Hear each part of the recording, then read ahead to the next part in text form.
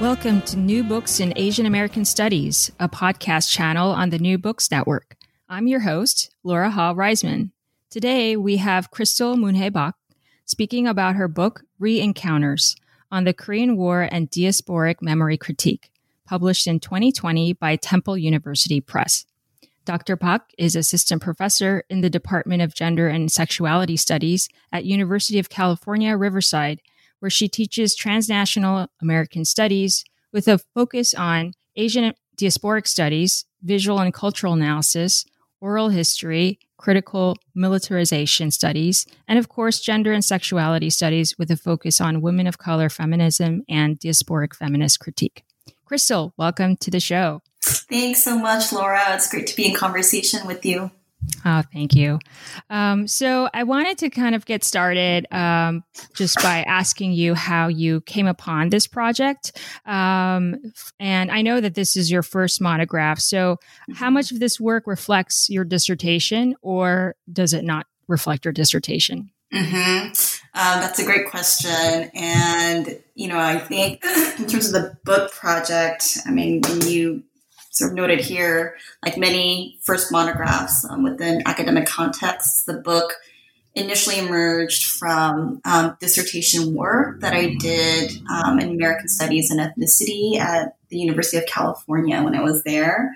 And the focus of the dissertation was really sort of thinking about, the prolongation of the Korean War in relation to sort of how do we remember the Korean War when, in a very literal sense, the Korean War is one that is unended. So it's different from, let's say, remembering sort of different contexts like the Holocaust, for instance, right? But I would say that is really the only, just sort of the broad overarching sort of questions that I was asking around. How do we remember a war that continues, and what does memory look like across sort of different transnational, transpacific spaces? Sort of what role does dominant national culture play, in shaping different memory practices, and what does it need to think about memory in relationship to sort of subaltern positionalities or sort of subversive practices? So I think those broad overarching questions were very similar. They animated my dissertation.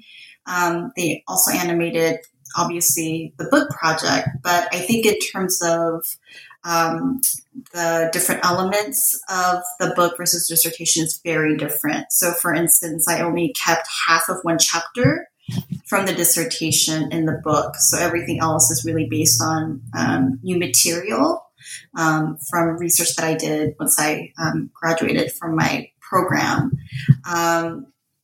And I think in terms of sort of the other sort of where the project started, I didn't realize this until I think after I wrote the book and it was published, and I think in some sort of conversation with a close friend. And we weren't conversing at all about the book. It was just about, our family's histories with the Korean War, with migration, with different forms of colonial violence, U.S.-based, but also Japanese-based. And I was sort of complaining in terms of how little I actually know about, my family history, just knowing sort of the broad strokes of my parents' history, and being really frustrated with that kind of absence. And then my friend reminded me, well, you just wrote a book on the Korean War and how people remember the Korean War in relationship to, but also beyond silence. So I think sort of maybe a more vague answer to that question of, where does the book emerge from? I think it is really from, the experiences, my experiences with the Korean War, and sort of also thinking about some of the memories I have of friends who also grew up with the Korean War, and sort of the absence and presence of the Korean War in their everyday lives. Wow. Okay. Yeah. Great. And actually, I guess that makes me sort of question, give you an even sort of broader question about sort of how you got in to academia, really. I think it's a question that I like to ask people because, listeners can get a sense of, how do you kind of get into academia? What sort of drives you to do the work that you do? So if maybe you can speak to that. Sure. I never really know how to answer that question because it's such a, I think my entry into academia, sometimes I describe it as not accidental per se, but definitely not planned. I graduated from undergrad in 2002. I worked in a think tank for a few years in New York, hated it, moved out to the Bay Area, and really became involved with sort of anti-violence work, especially around domestic violence within sort of immigrant refugee communities. I worked at a domestic violence shelter and became more involved with work that I think now people often refer to as, community accountability or transformative justice. But that, I think when I was really heavily involved with that work, of course, there were some other descriptions that were used. But, I was really involved with domestic violence work and then found myself to social work school or trying to get my master's in social work. I'm in New York, really hated that. And then found myself, I don't really know how into doing more oral history work. I think part of what I realize now is sort of my affinity for oral history was really sort of focusing on sort of my investments in memory, sort of how people narrate their experiences of violence within very different contexts. So, for instance, when I was doing domestic violence work at shelter, sort of my conversation with survivors was so different from the initial intake that I would do on the phone to, helping or supporting survivors and sort of helping them prep for testimonies that they would give within legal context, or really thinking about how the ways that we narrate violence and the ways that people listen to experiences of violence, it's not, it's about sort of the spaces that we're located in, right? Sort of the social, political, cultural context. So I think that's what really drew me into oral history work.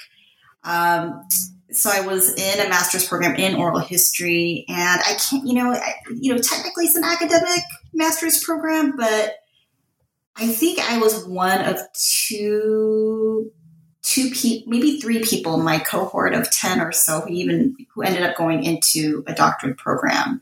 Everyone else, they were creative writers, they were performance artists.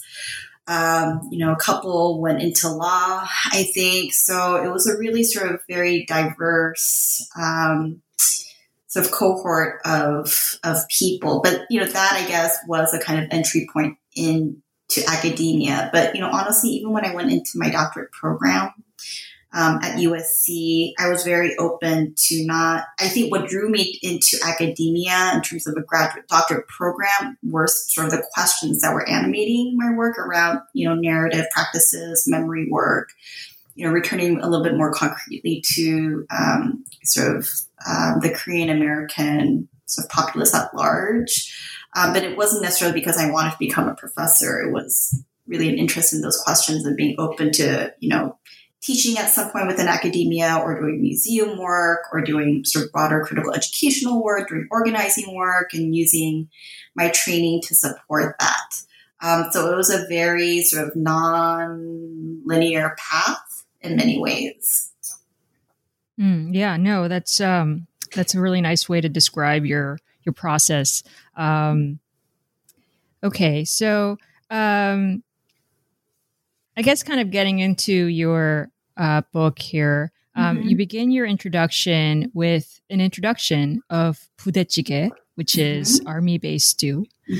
So tell us more about the significance of this food within Korean American history and how you're connecting it to your own work. So 부대찌개, which, you really nicely stated is, literally army-based stew, right? When you translate it from Korean into English. And, it's a food that I grew up with. It's, my mom, cooked it once in a while. I would have it. I grew up in Southern California. My father worked in both Garden Grove and Los Angeles, and we would have it once in a while at restaurants. Or sort of different iterations of it. And, 부대찌개 is literally sort of a combination. It's a stew, right? Sort of a hearty stew, a combination of different vegetables, cabbage, green onions, and sort of varies. And then sort of different, like an assortment of sort of other foods, like primarily sort of canned foods, right? So spam or sausages, ramen noodles. So sort of this hearty stew from this very sort of disparate combination of different items. And it has particular significance within the Korean War because it really originated, during the time of U.S. military occupation immediately after the end of World War II. It was sort of a dish that really emerged from starvation. So Koreans were starving, and in order to make some sort of edible dish, they would often find scraps of spam or sausage near or in sort of within the vicinity of U.S. Army sort of bases or where the U.S. military was, and then would sort of combine the scraps, which were literally thrown away by soldiers, and then combine it with whatever they had sort of within their own vicinity in terms of vegetables and spices and water. So it's literally a dish that emerged from scarcity, from violence, from this kind of really uneven encounter between U.S. soldiers and Korean civilians living, in the peninsula sort of before, during, and after the Korean War. But it's, of course, a dish that became really popular sort of as time passed. I mentioned in my book that, in the introduction, that, and Chi Yeon writes about this, who's a historian at Northwestern, the ways that, Korean women, when they married, U.S. soldiers and would immigrate to the U.S., they would also bring this dish and make sort of different versions and iterations. And it sort of found its way to, different restaurants, more sort of primarily bars or sort of late night foods, but became a pretty popular item to the extent that, I think pudechige has been featured on, Anthony Bourdain's show, These Parts Unknown, and sort of also, I think here in LA, Jonathan Gold, who was a very famous sort of food writer, passed away recently, wrote about it in the LA Times. So it's a popular food, and it's often described as sort of an East-West fusion. And what always strikes me is when pudechige is mentioned, in sort of popular American media, there's a sort of maybe a very brief reference to its origins and its association with the U.S. military, but there's really never a sort of deeper excavation of the kind of violent histories that are affixed to the pudechige in terms of U.S. military occupation, in terms of sort of asymmetrical relations, sort of gendered, racialized, sexualized relations between the U.S. and Korea, as well as sort of the diasporic ramifications, right, of what happens sort of with the unending sort of continuing war. So I thought it was a really good sort of starting point for the book because it really encompasses sort of different elements that I take on sort of in the book, again, in relationship to the continuation of the Korean War in the 21st century. How do we think about a war that literally hasn't ended, right? So there was no treaty that was signed. Division continues, but a war that has also, taken on such diverse forms and formations and ramifications in the ways in which the Korean War, in terms of ramifications, takes such hyper-visible forms like the pudechige, but it's often coded or seen or named as something other than war, right? So in the case of pudechige, it's sort of a popular East-West fusion dish that sort of speaks to sort of multicultural assimilation or integration and so forth on. So I thought it was a good sort of starting point for the book. Yeah, I agree with that as well. I thought it was a nice way to kind of get the book started because it does, as you say, like it encompasses so many things in it that for the layperson who may not have any background in Korean history or related to Korea in any way, it's difficult to recognize that. But I think those of us, especially those of us who are working in this field, that sort of fusion that you speak of has so many more ramifications involved in just this mere dish.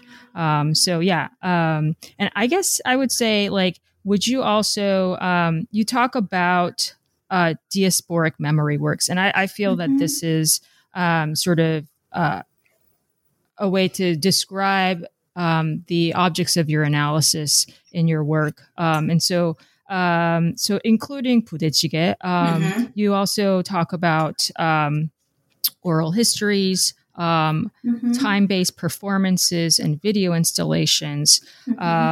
And I guess if you can speak a little bit more to like how you're defining diasporic memory works to your larger project, that would be good. Yes.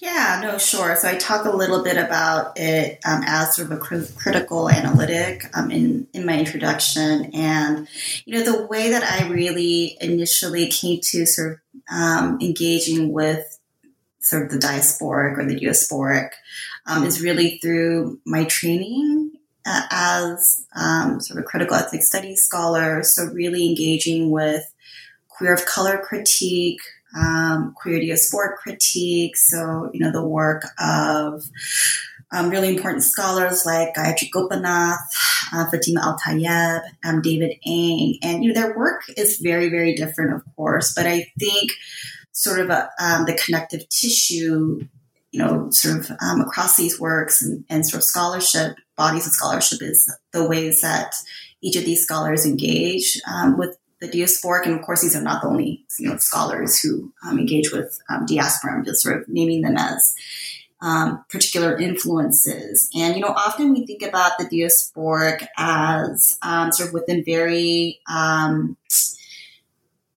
ironically, sort of national or nationalistic, sort of heteronormative, sort of very biological family, sort of blood kin related. So the diasporic literally as the dispersal of a people, right? And sort of people unified through sort of ethnicity, so very ethnocentric, through blood, through family, through marriage, and sort of that dispersal, happening because of, different, disasters, from sort of environmental disasters to genocide and so forth on. So, for instance, the diasporic is that term is used sort of referring to the dispersal of a people from a point of origin, often in sort of early texts that engage sort of the Jewish diaspora.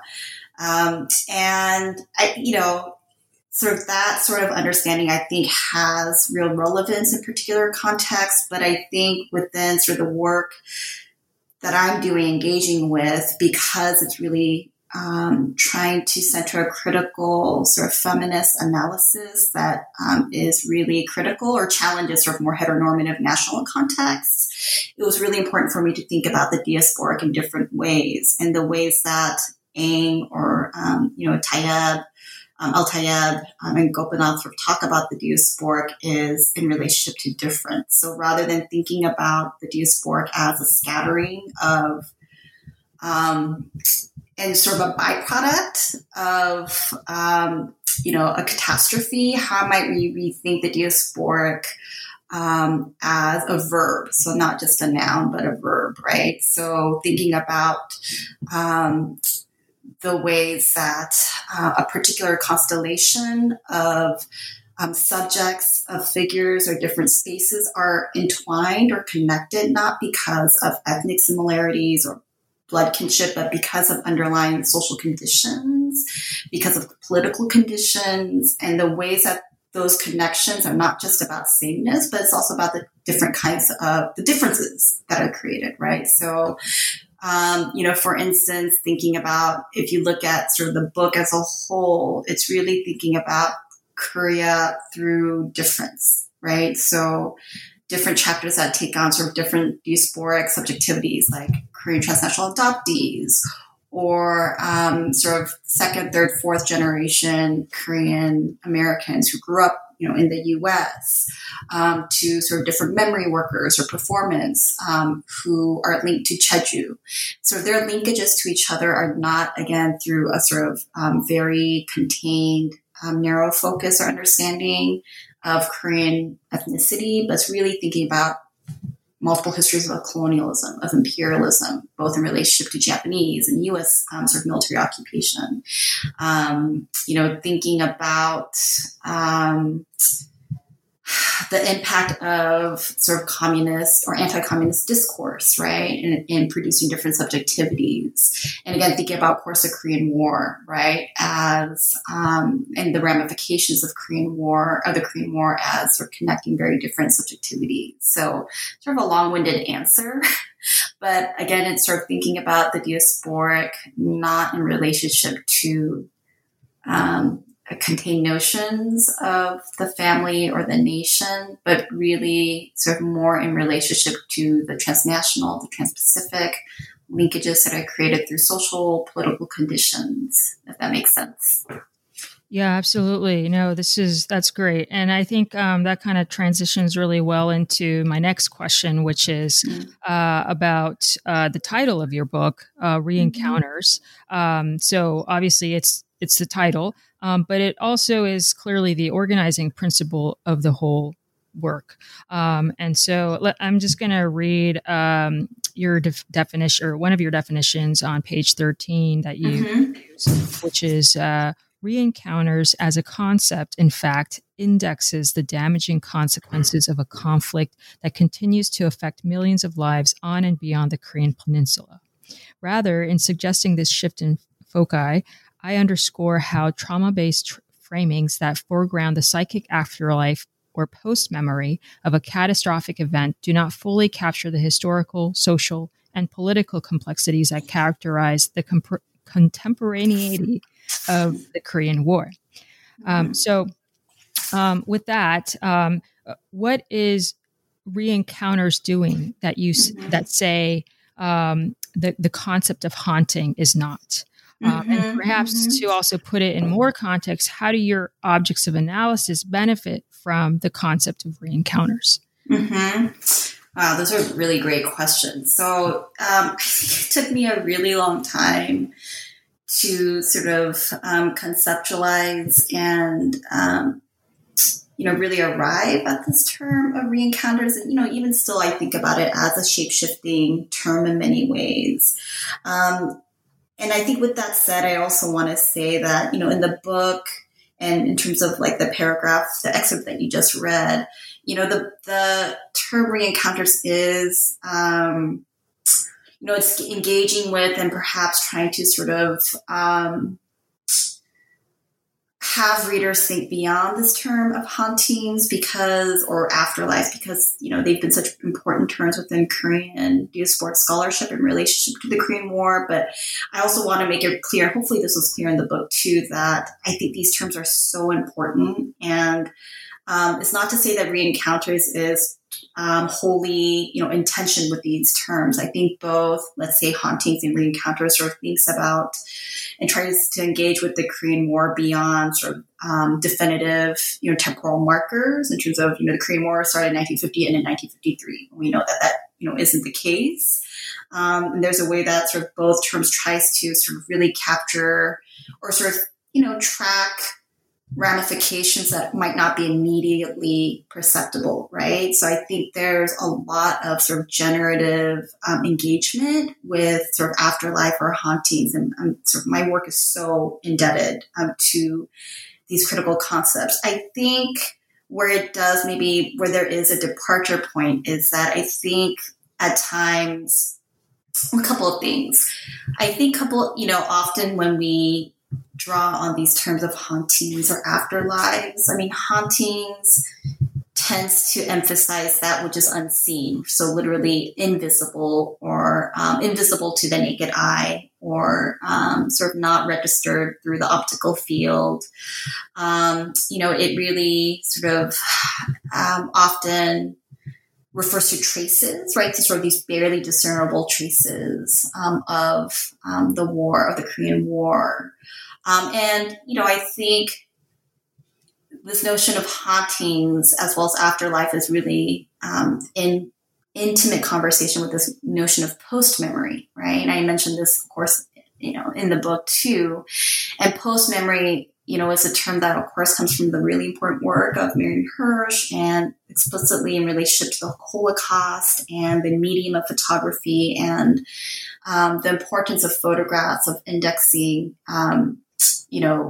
these sort of haunting memories that continue sort of beyond a certain point, right? And the ways that second generation, third generation subjects who didn't live through a certain catastrophe still inherit sort of the emotional or affective traces of a catastrophe.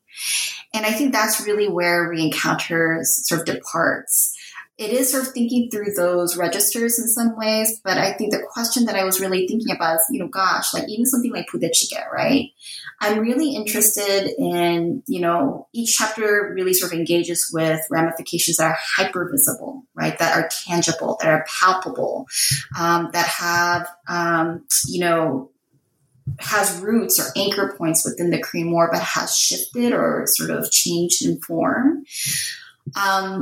But, because of the temporality of the Korean War and the nature of the Korean War and how it's shifted from an armed conflict to, something very different, right? In some ways, although militarization and armed conflict, of course, still plays a role.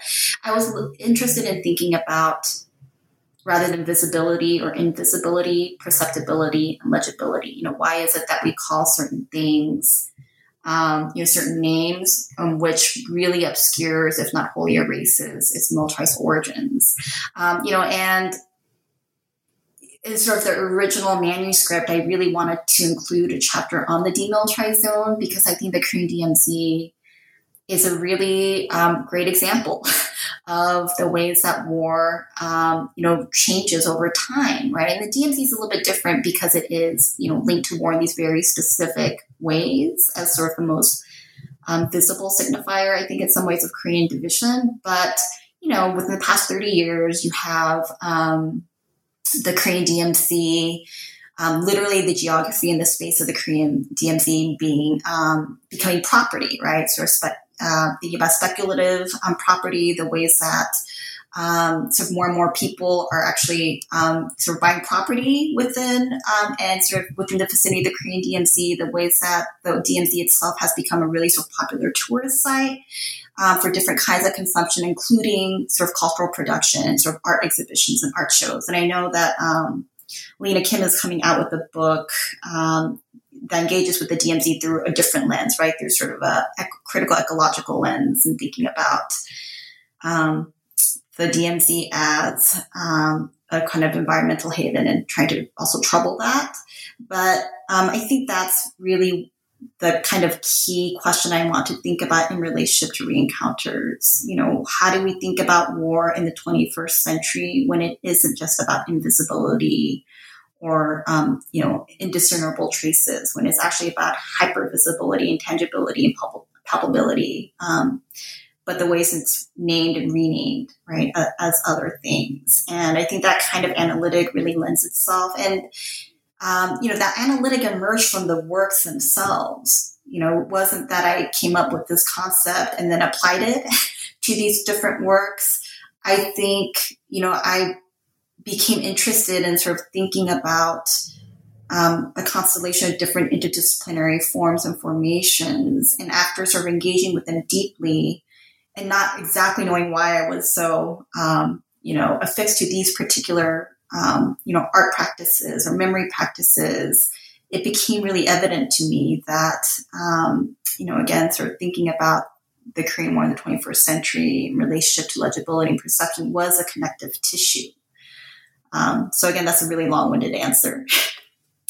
No, that's a great answer. And I think maybe just even adding to that, I would say that I think for me, I'm very much also indebted to the work of folks who, talk about haunting, especially Grace Cho, in terms of Korean War.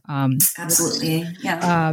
And I think for me, I think the difference was to because of your objects of analysis, which is looking often at engaged sort of artworks as well as like community endeavors, like the oral histories that you talk about, which I'll ask a little bit later. I feel that, that engagement, there's a kind of a back and forth. And so to me, that the re-encounters in that way makes more sense because it's not just about receiving, which I feel is what is happening with hauntings, but a kind of active engagement with the history.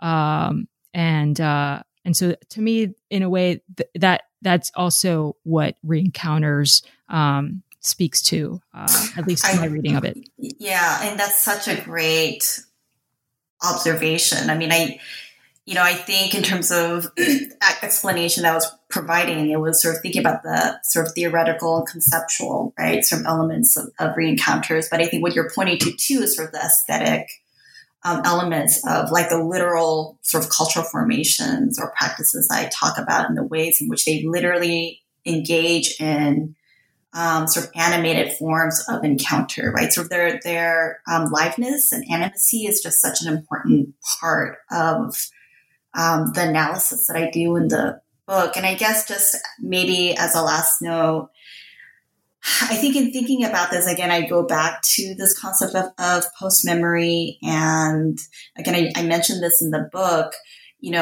post-memory is a term that has been used in so many different contexts, right? In the past, 20, 25 years. And I think that speaks to the power of this concept of post-memory, which again, is so closely affiliated with hauntings. But again, I think if you look at sort of the scholarly origins of this term, it is very specific in terms of both mediums of photography as well as event, right? The Jewish Holocaust. So a question that I was thinking a lot about, maybe theoretically, was, what happens when we do use these really powerful and potent terms, from scholarship, but when it's used so many times that perhaps the specificities in terms of both medium, but also sort of political, social, historical context might be lost. So what happens when you use a term that is very specific to a particular sort of context, and you sort of, use it or, translate it into a different context? What are both sort of the pros or the benefits and the sort of generative implications, but what is also lost from that, right? Mm-hmm. So I was thinking a lot about that because I engaged with post-memory so much as a grad student, and remember feeling so moved by this concept, but also feeling like didn't quite capture sort of what I, had been engaging with in terms of scholarship with the Korean War, but also just speaking with people, having interviews and so forth on.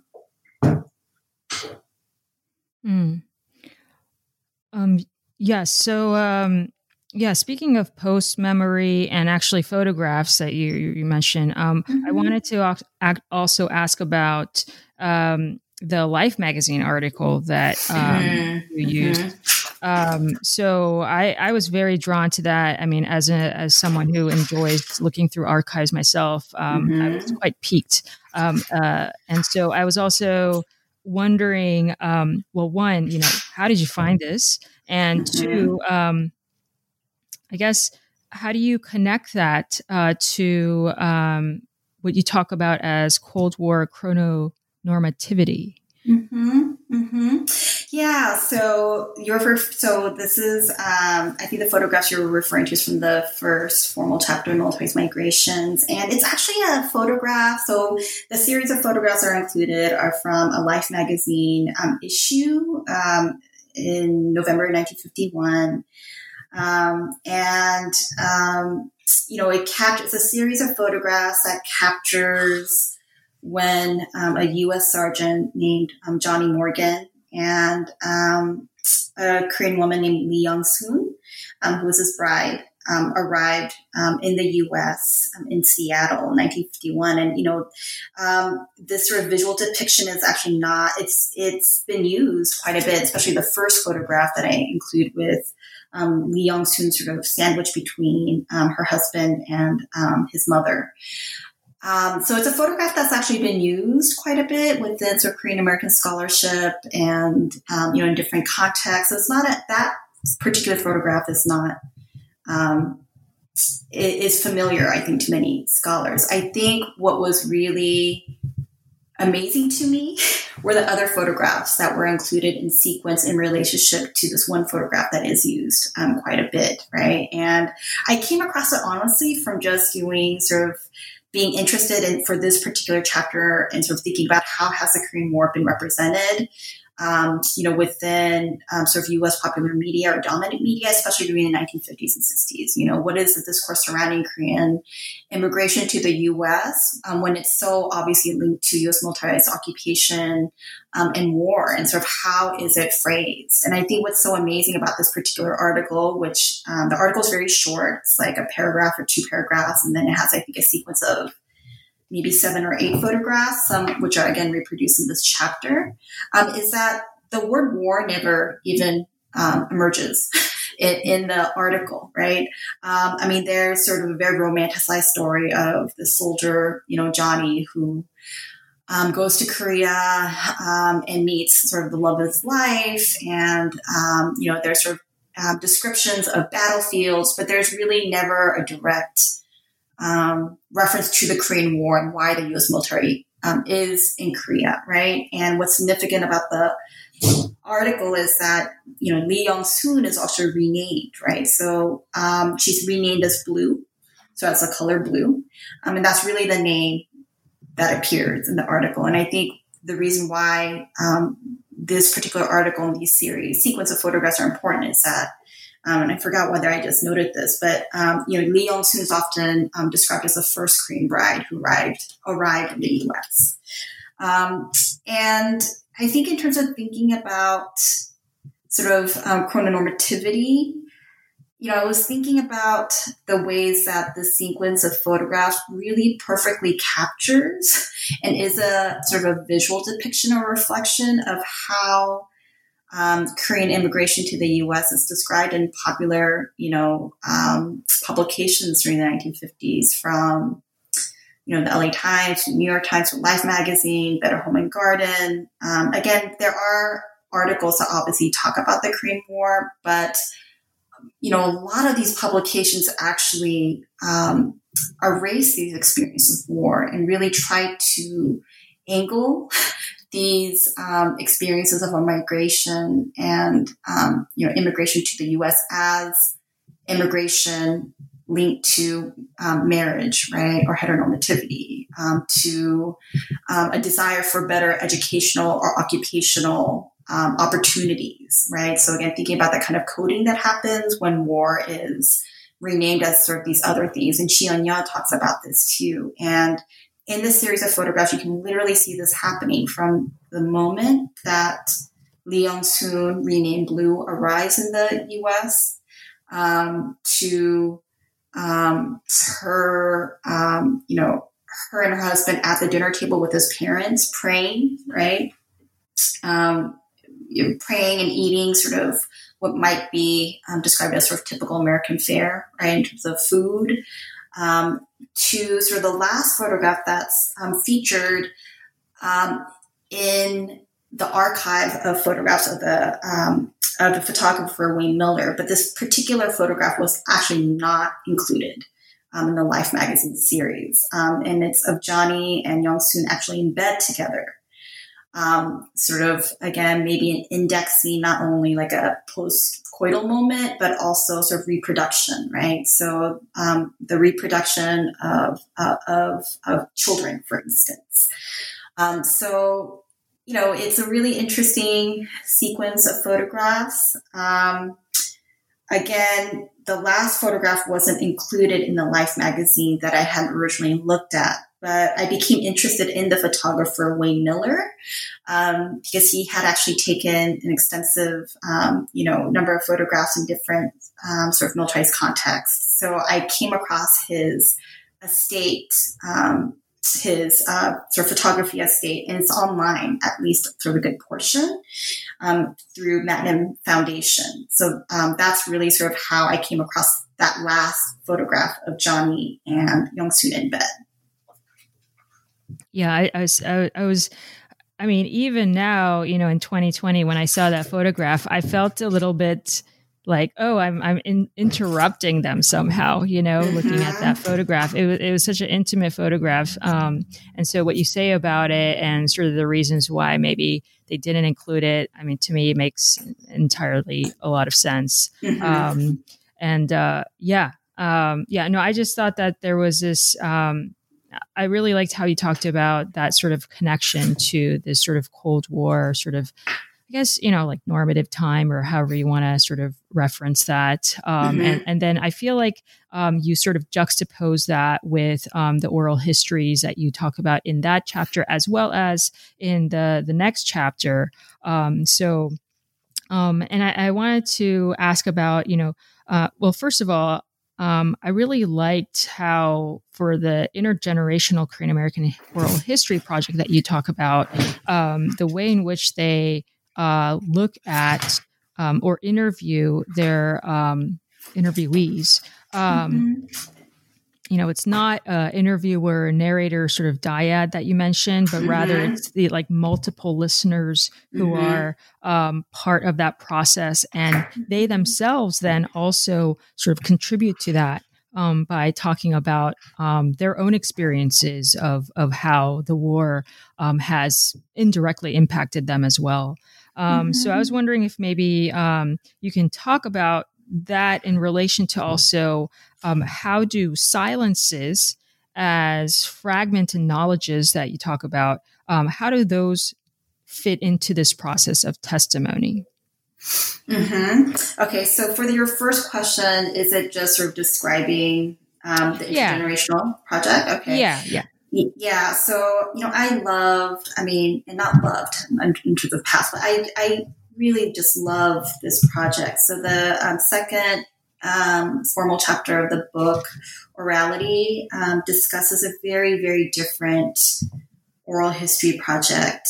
And I say very different in the sense, I was trained as an oral historian, and I am sort of coming to this point where I'm actually sort of questioning and challenging a lot of my formal training. But, this particular oral history project that I discuss in this chapter, the Intergenerational Korean American Oral History Project, and I know it's also been titled sort of differently within sort of different contexts, but that was sort of the title that was provided by the folks that I interviewed for this project. It's a really, really powerful project that tries to sort of rethink oral history, not necessarily as a research method per se, but as a very sort of generative and generous sort of practice of gathering, right, and of healing within the context of the Korean War. And, sort of what does it mean to think about the oral history, not as sort of a single narrative, but as a process that's ongoing and unended and sort of shape-shifting, right? And what does it mean to think about this sort of process as sort of truly intergenerational? So that's sort of, that was really sort of my initial attraction to the project. Again, sort of thinking about the process-oriented nature of the oral history project, the very intergenerational sort of conceptualization, and the fact that it really centered not speaking necessarily, but listening. Hence, sort of the title of the book is not oral, O-R-A-L is oral, right? A-U-R-E-L, so listening. How do we rethink listening and sort of deep, careful, attentive, grounded listening as a really powerful practice of sort of memory making, a memory contestation of resistance, within the context of talking about or narrating the Korean War in the 21st century. So I think on page 75, there's sort of a very basic, guess it's a diagram, but it's sort of a summary of, what the interview paradigm looks like within this project. And it's a very complicated project. It's, 7 or different 8 steps. And again, really involving and centering, listening. And, as you noted, Laura, the listening that happens, or the sort of narration that happens, the listening practices, it isn't a one-to-one sort of method, right? It's a narrator providing sort of a context of what they experienced in relationship to the Korean War, but doing it in a setting where they're really held, and they're held by multiple listeners in the room, right? And I think the way that Seok Jung-hung, who's one of the participants of this project, and someone that I interviewed extensively for this chapter, described the role of multiple listeners in relation to multiple purposes, right? I mean, on the one hand, there are participants who wanted to, of course, participate in the interview process, but they weren't bilingual. So they needed sort of bilingual listeners and translators in the room, or sort of interviewers per se, but also sort of thinking about how even when someone is narrating something, it doesn't mean that everyone is going to interpret it the same way, right? So having multiple listeners in a room, again, is so spacious and generous in terms of it allows for multiple meanings to exist in relationship to each other, even if sort of their intention. And, often folks who were interviewed, at least in the later stages of the project, they're sort of older generation, right? So they're first generation folks who had literally survived the armed conflict, or who had sort of directly grown up during the Park Chung-hee sort of dictatorship era. But, a lot of the interviewers who, sort of self-identified as second, third, fourth generation, they were also impacted by the war in different ways, right? In terms of citizenship, in terms of being adoptees. And they also had to, even if they weren't interviewed per se by elders, they actually interviewed each other. So everyone in that space held multiple roles of being both interviewer as well as sort of narrator, which I think is also another really sort of powerful paradigm shift in terms of at least how I was trained to do oral history. And I think maybe going back to your question around silencing and the ways, that silence, the different ways that silence sort of impacts sort of narrative construction, or sort of giving narrative within spaces like this. I start the chapter with this really interesting visual depiction of silence by Christine Sun Kim, who is a Korean American sound artist who is also deaf. And, she really thinks about silence through vibrational means, right? So not just in terms of sort of the sonic, but also through sort of felt, tactile, vibrational means. And the ways that silence is never just about complete absence, right? Or it's not about complete absence. It's not about noiselessness. It's just about a diffusion, right, of certain vibrations. And I thought that was just such a beautiful and powerful understanding of silence that really resonates with how I sort of talk about silence in this book, especially in relationship to this project, right? That silence, even in terms of the stories that aren't told by sort of elders in terms of the armed conflict, they exist, but in very different ways that might not be immediately perceptible. Rather, if it's through sort of actions or sort of sentiments or emotions, that these kinds of experiences of violence actually do exist, even if we can't sonically register them, right? So they exist through, again, emotional resonances, but they also exist through the stories that we choose to tell and don't tell. They exist in relationship to how survivors of war choose to raise their families. They do have sort of biological families. They also relate to sort of the continuing implications of the war. So sort of at a later chapter or later, sort of the last few pages of the second chapter, Orality, Seok Jung Han gives this really powerful, it's a long excerpt, but I thought it was really important to include. I'm just trying to find it here. Of sort of experiences of violence. Hold on. Let me just find this excerpt if I can find it. Oh, okay. So it's on page 87. So she talks about the ways that experiences, again, for those who directly sort of survive the armed conflict, the ways that they live with those experiences in very direct, palpable ways, right? So, for survivors of bombings, often sort of loud noises or even the sort of noise of crying children, can be very triggering, right? Or the ways in which people continue to do laundry in a certain way, right? Or the ways that, she gives this really powerful sort of observation of how survivors of the war often use hobak or zucchini leaves as sort of medicine, right, to sort of patch wounds or whatnot, and how that was a habit that was continued, long after the sort of quote unquote armed conflict. So again, this understanding, I think, of silence as not absence or noiselessness, but as continuing vibrations that are felt, even if they're not named, right, in certain ways, it is really powerful. And it's one that resonates with this chapter. Yeah, great. So that kind of transitions into my next queries, which is about, transnational adoptees, especially in relation to what you just talked about in terms of silence, as well as multiple meanings that you mentioned through oral histories. How do transnational adoptees, and in this case, you also use their artworks to talk through the Korean War, how do they sort of fit into this larger project? So that's a great question. And I remember when this book went into peer review, and sort of the commentary that I received was so helpful. It was really important for me not to sort of isolate adoptee experience. Of course, adoptee experience, and I'm not an adoptee, so I definitely can't, speak from that positionality. This is sort of more, again, through my critical engagement with sort of cultural work by different adoptees who, self-identify in very different ways and not necessarily even as adoptees, as a primary quote unquote identity, right?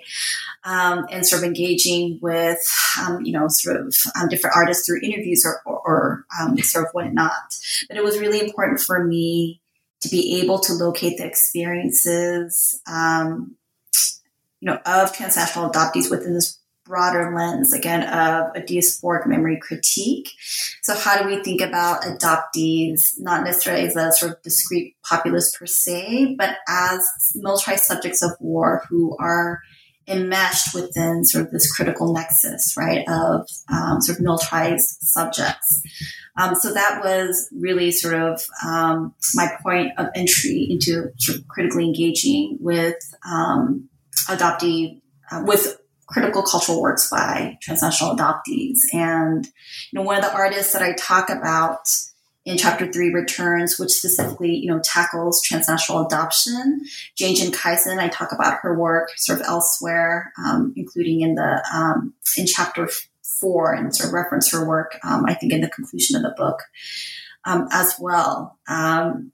But in terms of sort of the critical sort of cultural analysis that happens, I think the two pieces or the two cultural works that I talk about in this chapter. So one is a sort of a multimedia work by Kate Hurst Reeves called Sex Education for Finding Face in the 21st Century. And I say it's multimedia because, in the book, I primarily engage with the video sort of recording of it, but of course it was a live performance, and it was sort of an experimental video that was also made. So I was really looking at the documentation, of the performance. And then I was looking at a very, very different work by Jane Kaisen, which is sort of an experimental film called The Woman, the Orphan, and the Tiger. And I think what drew me to these particular works is the ways in which they sort of locate transnational adoption, of course, specifically in relationship to the Korean War, but again, thinking about the ways that it's been diluted, right, in terms of its origins. And certainly I'm not the only person who has talked about this. There's such a critical genealogy of transnational adoption scholarship, especially within Korean American studies, that I'm really sort of engaging with and indebted to. But for instance, with Kate Hers-Ree's work, she talks about, her performance is really the performance of a quote unquote crazy person, right? Someone who might be, in terms of, what she has on, might be, she might be sort of visually identified as, sort of a young high school student. She's in sort of a uniform and, has sort of a visibly protruding stomach. So again, sort of those visuals of pregnant, single young woman, and sort of trying to think about the relevance of single parenthood and motherhood, of pregnancy, of giving labor literally to, or giving birth to children as a form of labor, and connecting that to the transnational adoption industry. And thinking about that again within the broader context of racial, sexual, gender-based violence in relationship to the war, right?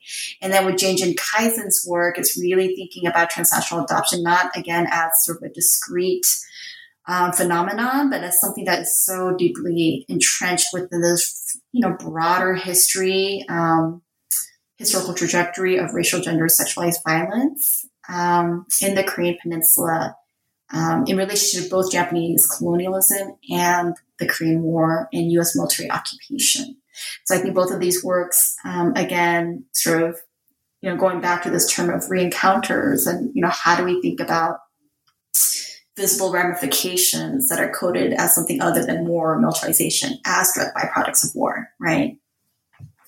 Right. Yes. Right. Yeah. I think the way you kind of weaved in their works was really helpful to kind of get that broader understanding of, where, just like you said, oftentimes I think discourse around adoptees, it seems almost as if it's just a separate sort of issue.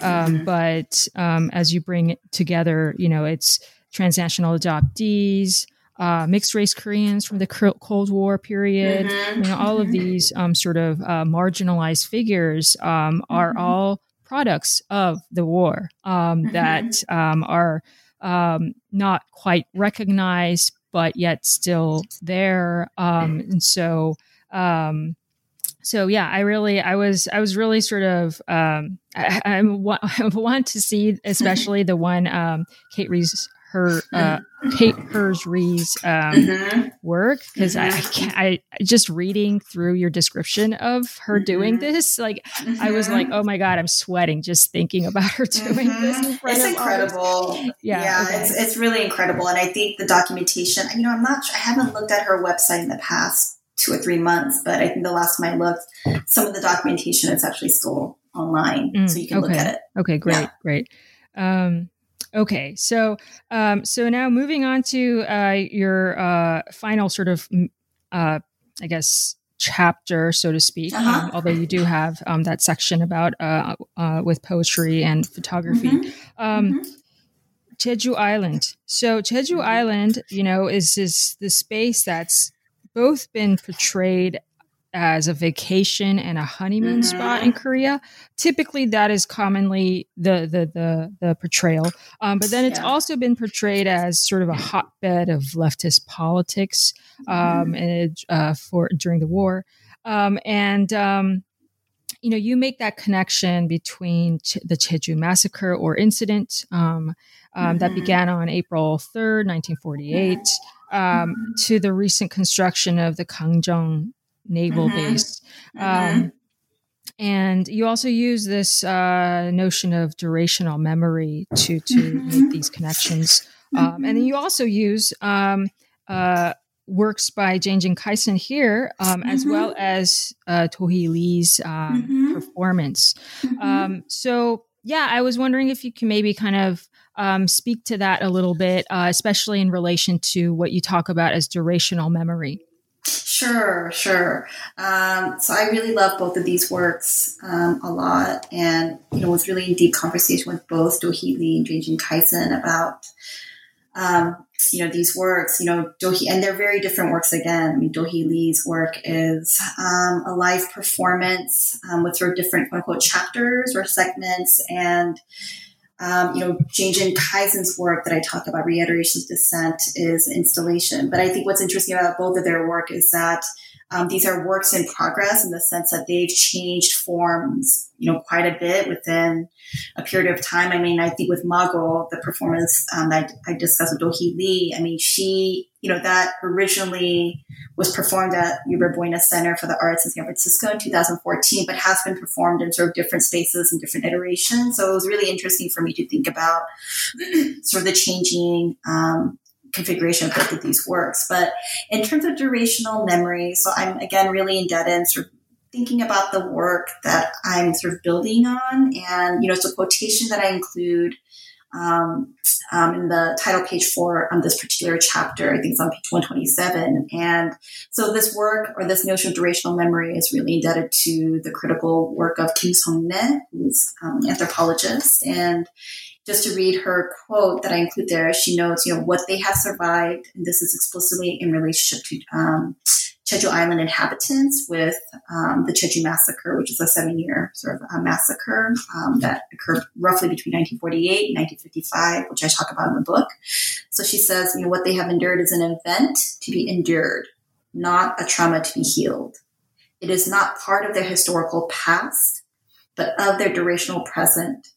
And as such, it's both unforgotten and unforgettable. And again, I think it's such a poignant term that really resonates with the ways that I think about this analytic of re-encounters and the use of durational, again, sort of thinking about both the cyclic nature, right? The ways that certain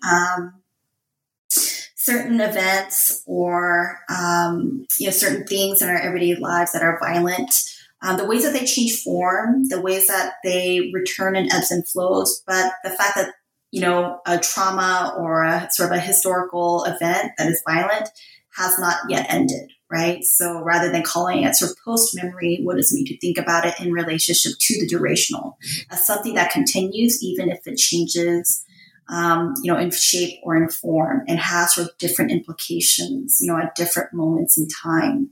And I think that's really important sort of for this chapter, because even sort of thinking about Jeju Island, Jeju Island of the 1940s, 50s is quite different, obviously, right, from the Jeju Island of the now. And, you really said it nicely, Laura, in terms of the ways that Jeju Island is often discussed as sort of, a resort or a vacation spot. I think the South Korean government often describes it as the Hawaii, right, of Korea, which is ironical, too, in some ways, because Hawaii, of course, is a militarized colonial space that has been named as paradise, that has a very deep history of militarization imperialism. So I think durational memory was just a really potent concept to capture all of these sort of these shifts and changes that Jeju Island has experienced in the past 50 or 60 years, but the ways in which sort of everyday life in the island remains so deeply linked to these multiple histories of colonialism, of militarization, of imperialism, including but not exclusive to the Korean War. Yeah, and I really liked how you end the chapter talking about the unnamed monument stone. I just think that really kind of encapsulates the continued issues that go on Jeju, as well as just in the Korean Peninsula as a whole. The fact that this monument hasn't been named and can't seem to be named depending on the sort of political conditions of the time. And so here it is unnamed, and yet still somehow, commemorating this time.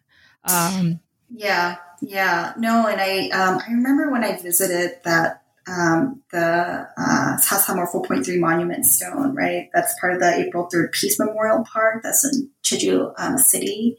And, I was visiting as part of a group, and it was just really, the docent there was talking about the history of the monument stone and, the different feelings or sentiments that are affixed, right, to the stone in terms of it being unnamed, in part, so the anger or frustration feeling like by not naming the stone or inscribing it, for instance, with the names of those who died or passed away, it's a sign of dishonor in some ways, right, or sort of, explicit forgetting or erasure. And then sort of these other, I think the way that docent and others described it is also thinking about it as a literal reflection of how the changing nature of how the Sasham or the 4.3 massacre described within not just a Jeju context, but really within a South Korean context, right? The different discourses, the different ways in which it's named, it's perceived depending on sort of who is in political power, in South Korea. And, it was just such a powerful, really moving and sort of emotional moment sort of shared, I think, in that space. And it felt like a good way to sort of end that chapter. Yeah, I thought it was a great way to end the chapter, actually. Yeah. Okay, so now you have, last but not least, you've got this sort of poetry and photography section that, which I really, how do I say? Like, when you're reading like text, academic text, it's just you're reading, and then here I am in this section where I have to actually kind of take a pause, and sort of hold back, sort of slow down my reading, I guess, in a way. And I actually really enjoyed that. To kind of slow down and then sort of, meander through these few pages, really. And so, yeah, I just wanted to kind of get your sort of thought process behind it. I also noticed that, it is here that you also sort of mention and allude to North Korea. And so, yeah, I just want to sort of see where you're coming from there. Yeah. So, I really, really enjoyed sort of conceptualizing and thinking about this sort of, it's not quite an ending to the book.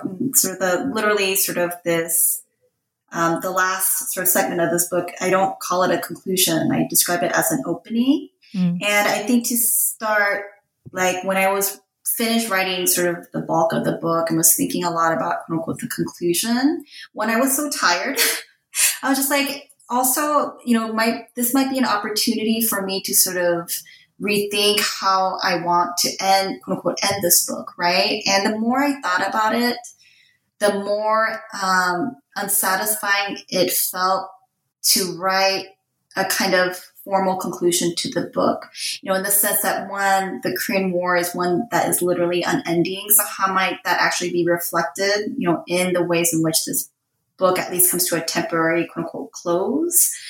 And then, throughout the years, I was thinking a lot about the genre of the academic monograph or the book, or the ways in which we write sort of academic monographs. And of course, this is an overgeneralization. People write in very different ways and do different positionalities. But, in terms of form, there's a sort of a kind of legible organization, right? So you have an introduction, you have chapters, and you have a conclusion, and so forth on. So I thought about, are there ways, one, to maybe destabilize this kind of organization? And two, is a formal conclusion really the right way to quote unquote end this book? Because again, this book is about an unending war. It's about the messiness of a war that, has in some ways resisted sort of formal closure.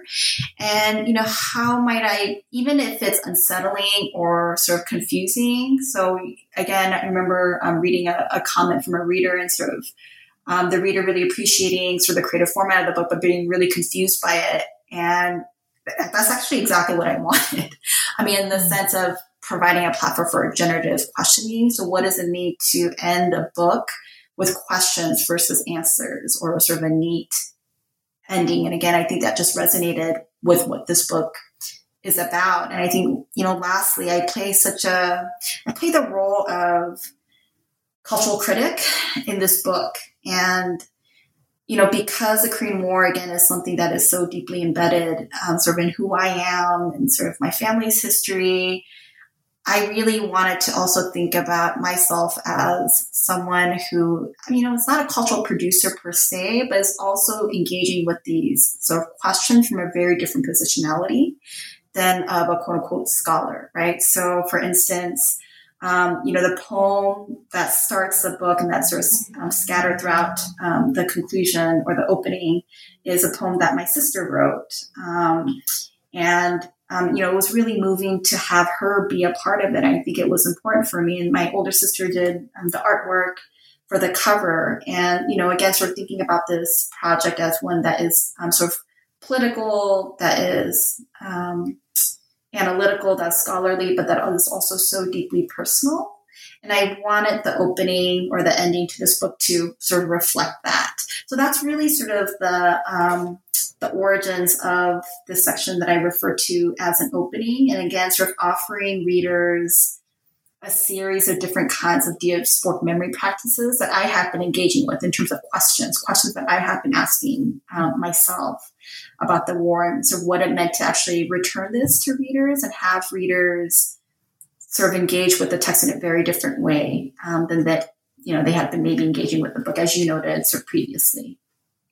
Yeah, no, I really like this ending or, an opening. And I think it did really kind of encapsulate a lot of things that you do talk about throughout the whole book and in a kind of, I guess in an affective way, right? So in that, when we're experiencing, in this case, thinking about the Korean War and its influences upon those of us who were somehow influenced. It is in these sort of fragmented ways, right? It's not really a linear narrative that is simple to kind of read through, but that's not really how people experience this. So I thought that the way that you did that right at the end with these writings and the photography really sort of did that for me. So I like that quite a bit. Yeah, that's good to hear. Yeah. Okay. So final question, what's next for you? What's your next project? Oh, that's a really good question. So I've been thinking a lot about sort of the next sort of stage, I guess, of my career and sort of the next project that I want to do. So, in a ways, I was really sort of moved by this project as a whole, but especially by the second chapter, the orality. It's sort of, rethinking my training as an oral historian quite a bit. And, I had started a sort of new project about a year ago that focuses on the very different experiences of multi-generational activists who self-identify as, Korean American, as feminist or femme-identified, as queer, gender nonconforming, transgender. And I've done about 23 interviews or 24 interviews so far. But I think after working through this project, it really made me think about the oral history project in very different ways. So sort of in a very broad context, I'm working on this quote-unquote oral history project that focuses on sort of different forms of critical activism, primarily, with sort of Korean American, feminist, femme-identified, transgender, queer activists, but trying to rethink how I'm conceptualizing the archive. So hopefully, the archive that emerges will be experiential versus, let's say, a more traditional sort of archive of interviews. And that's still sort of information. So I'm still sort of thinking about what does an experiential archive look like? What does it mean to create activist archives that are activist, right? In terms of not just content, but in terms of form and how we encounter them. How do we engage? Again, this is really drawing on from the powerful work of the Intergenerational Korean American Oral History Project. What does it mean to deeply embed practices of reciprocity and return to these sorts of scholarly projects? And then maybe As a last note, I've been thinking a lot about, in relationship to oral history practice, property and the ways that oral histories, through different processes, especially when they're deposited into institutional archives, are transformed into property, intellectual property, and try to really challenge that and conceptualize sort of different understandings of ownership that are not centered on intellectual property law. So in relationship to this archive. So it's a really new project, but again, I think there are ways that it engages with some of the questions that I ask in this first project. Yeah, I definitely see the connection there. Okay, yeah, great. I also want to note that I when I made the arrangement to interview you, I totally neglected to realize that yesterday was the commemoration of the beginning of the Korean War. So I almost feel like this interview came just, it's so just timely. Yes, so very timely. So yeah, I want to thank you so much, Crystal, for your time. And I really learned a lot just talking to you about your book. It's a different experience when you're reading something and then also then talking to someone who actually produced the work. So I really appreciate that. Yeah, thank you. Thank you so much, Laura. It was such a pleasure speaking with you. Thank you. All right, take care. Okay, you too.